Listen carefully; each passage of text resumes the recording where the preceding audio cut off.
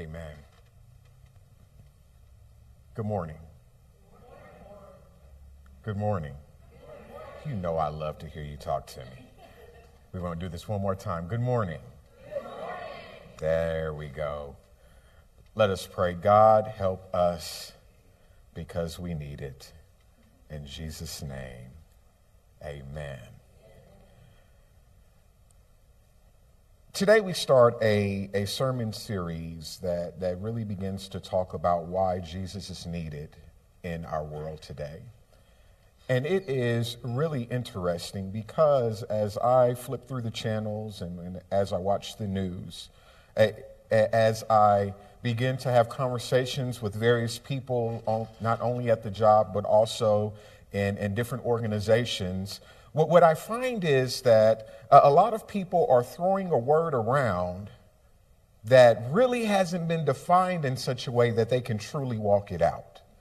And I will say, although I probably shouldn't, based on where I stand, I am guilty of it as well. And that word is the one that was pointed out in the children's moment that was said 352 million times in two scriptures. I may be exaggerating. And that word is love. Today in our scripture, Jesus says, "A new commandment I give to you, that you would love one another, even as I have loved you, that you may also love one another. By this all men will know you are my disciples, if you have love for one another." Now, if we really begin to look at this chapter in John, what we find is that Jesus has called the disciples to the upper room. He has washed their feet. They have sat down at the table. He has said that one of his disciples will betray him and actually told him, whatever you're going to do it quickly, and sent him to do just that. There's a lot of things that happened in this particular chapter for Jesus towards the end to say, "A new commandment I give you, love one another." The other thing that we can look at as we begin to look at Scripture is that this doesn't seem like a new commandment because Jesus has told us to love, and God in the Old Testament said, "Love your neighbor even as yourself." There has been love interwoven throughout all of the Scriptures, and now Jesus is saying, "Hey, a new commandment I give you, to love one another." Now, if we stop at just that part of the scripture, we can argue that there's no new commandment given.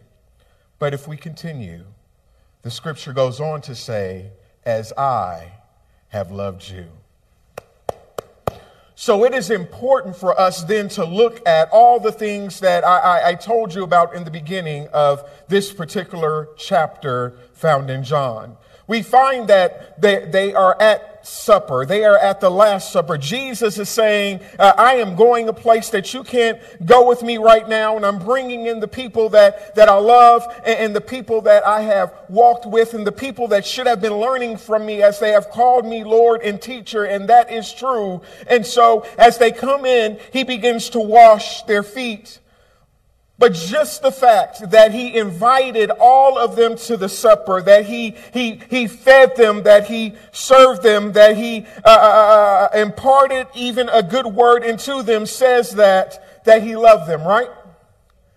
But what we also know is that one person in that room was going to betray him, right? What we also know is that Jesus knew exactly who that person was, right? But the person was still in the room.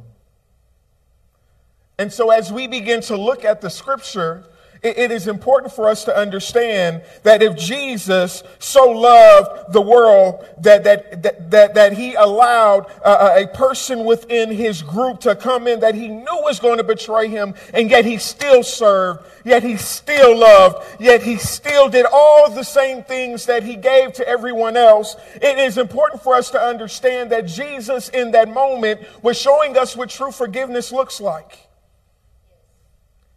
It's hard to imagine, though, because normally you forgive somebody after they do something, right? You hit me, I forgive you. You talked bad about me, I forgive you. But what if we could get to the point where we are so determined that I'm going to love you no matter what, that whatever you do, I know is already forgivable because I have predetermined that my love is not conditional on what you do. That's big.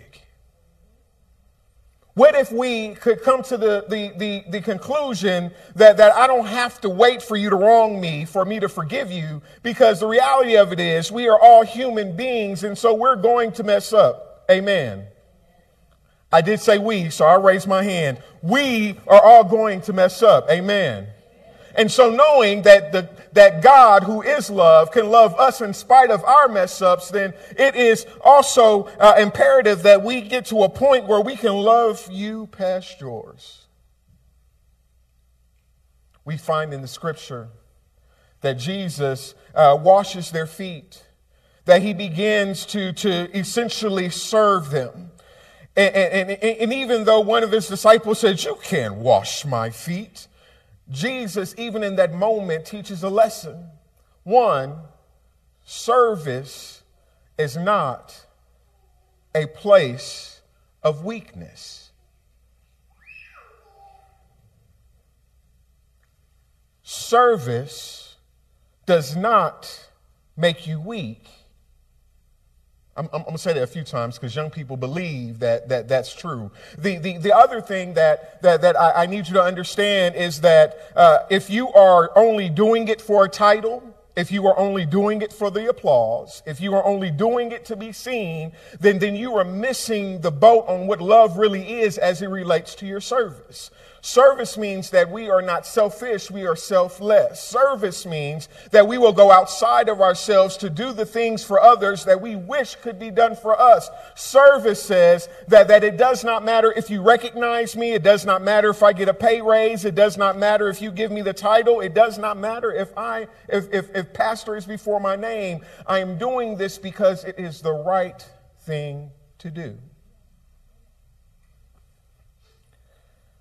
And so, if we look at all of that, we find that Jesus is illustrating what love is before he gives this new commandment. We know that love is patient, love is kind, love is long-suffering, it endureth all things, it hopes all things, it never fails, it endures, it persevereth. Jesus is saying, now that I have shown you the true definition of what love is, this is my command. If you are going to profess to be connected to me, if you are going to profess to be my disciple, my student, my follower, then this is the standard of love that is required. You have to get to a point where forgiveness isn't an issue. You have to get to a point where you're not playing, that you feel your emotions, but you're not governed by your emotions. You have to get to a point where service is an expectation when you wake up in the morning and not just something you do to be recognized. You see, Jesus says that the love that I have shown you all of these years is much different than the love that some people claim to know. But just if you can do it this way, the impact that has happened over these 3 years can continue throughout all generations.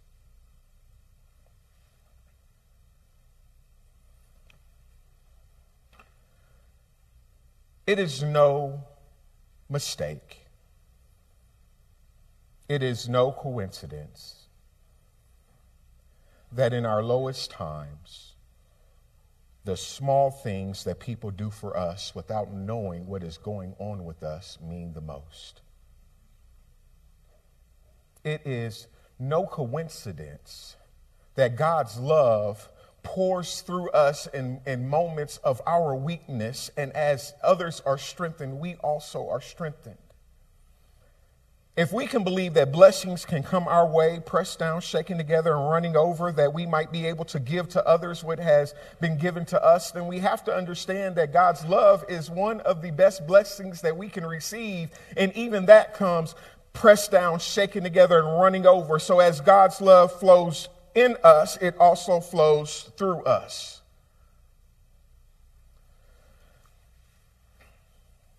We don't have many kids in here. Christopher, come here.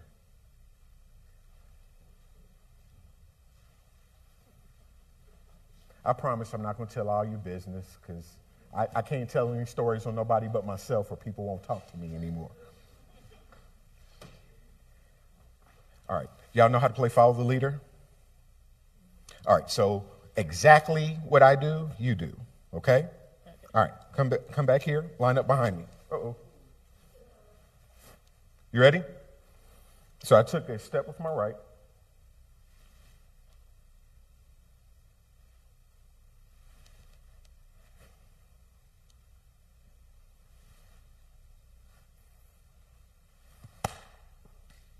Who remembers playing this game? Oh, I love it when hands go up. It was a game that we played as children that was designed to teach us motor skills, but really it taught us to follow instructions, right? Follow the leader. When the leader took a step and raised their hand, you took a step and raised your hand. When a leader turned around, I love having kids back here, you turned around, right? But eventually, if you were like me, I was like, why does he always take a step with his right foot first and raise his right hand? Why doesn't he ever think to do it with his left? Or why is it that when Christopher is leading the line, everything goes quicker, and when he's up front, everything slows down? So you begin to ask questions, right? But you normally ask them from behind. But when you become the leader, what you find yourself doing is exactly what you're used to doing, which is what boy, both of y'all would be out right now. Which is what the leader before you typically did, right? Y'all can sit down. Why do I bring this up? Because what the world needs today is to experience love on the level and at the standard that God has ordained. The problem is all the world sees is the love that says, I love you as long as you act like I like you to act. But when you don't act like I like you to act anymore, I don't love you. And so what the world really needs is an example of God's love. The disciples had it. His name was.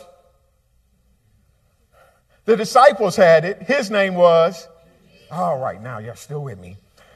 Jesus said that he was the example. This is the new commandment. We are to be his hands and feet. And so what if on a Monday, when you're not feeling well, you go over, you sit next to a person that obviously has something on their mind and you just listen? Did you show love? What if you on a Tuesday went out of your way to make sure that your neighbor had groceries because you heard that they may be having some financial issues? I don't need you to blast me on the bulletin. I don't need to be on the news here. Hopefully it blesses you. Is that love? Yesterday, me and my family went to see a basketball game. 11-year-olds. Lord Jesus. Fun times. But the person we went to see wasn't there. And so we are standing in Tulsa. Yes, it was a drive. And we are watching a game where we know nobody in the game. And my youngest son is standing next to me. And I said, son, do you know why I am enjoying this so much? And he said, no. I said, I grew up a place where people would drop their kids off for games because either they had to go to work or they were just so happy to have an hour, they took it. And I remember how my mom used to cheer for those kids like they were hers.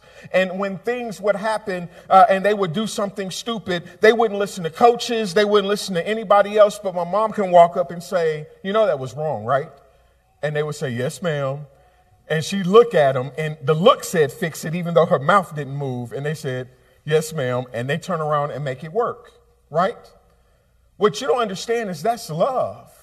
Cheering for somebody that is not connected to you and enjoying the fact that they are doing the thing that they enjoy is love. Letting them know that somebody is there for them, even when their relatives may not be, is love. Standing up for justice, even when the injustice is not aimed towards you, is the best part of being a Christian, because we are showing love. Just because it does not affect you does not mean that it should not be important to you. So this is follow the leader.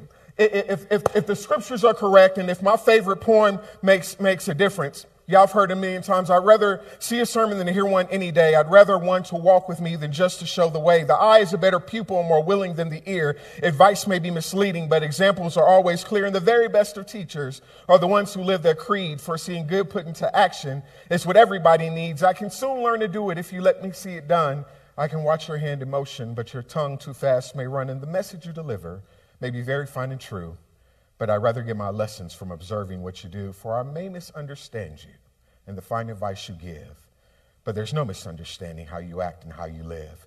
If we are so dedicated to living the standard of love that Jesus has put before us, those that don't even know they're looking for Jesus will follow you because of the love that they've experienced from you. They will follow you because in the midst of storms, you have a peace that they want. They will follow you because obviously you are rooted and grounded in something bigger than yourself, and I need to be as close to that as possible. And one day, they go from being the one following the leader to the one leading the line, and they are now the example for all the people that they are connected with. That's how we live the Great Commission, to go ye therefore and make disciples of all people. We're not going to individually meet all people, but the network is pretty large when we join hands. Amen. So now the question becomes, based on the life that you live, based on the life that I live, based on the life that we live, who's the leader that we're following?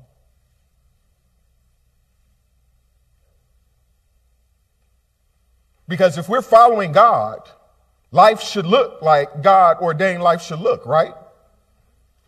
Not all daisies, not all rainbows, not all calm times, but there's a peace, there's a joy, there is a wanting to serve that should be very evident in our lives. So based on what we are doing, even yet today, who is the leader that we're following?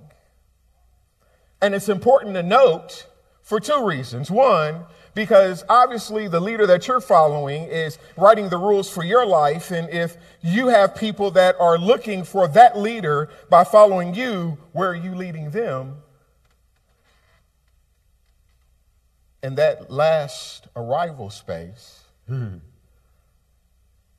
is where we really have to consider. Because I can follow Jesus to the cross. But if I follow Satan, I can follow God and always find love, but I can follow the enemy and always experience turmoil. If I am looking for peace and joy, there's one very strong leader that can get me there, but there's another leader that can take me away from it. And if we are leaving an inheritance for all that follow us, who we follow very much affects that inheritance. Follow the leader. It's a children's game with adult teachings. It's a simple thing to think about, but can have huge ramifications. Jesus said, I know we've told you to love, but this is what it looks like. I know we told you to live a life of love, but this is what it looks like. The new standard is, do this as I have done for you. That is what I need all of us to take from today. The example is before us, and it is very clear. Amen. Jesus has been very deliberate about showing us his life and showing us how his life exhibits the thing that he is requiring. Amen. And so if we leave today and we live a life anything other than love, the question is, what leader are you following? In the name of the Father, the Son, and the Holy Spirit. Amen.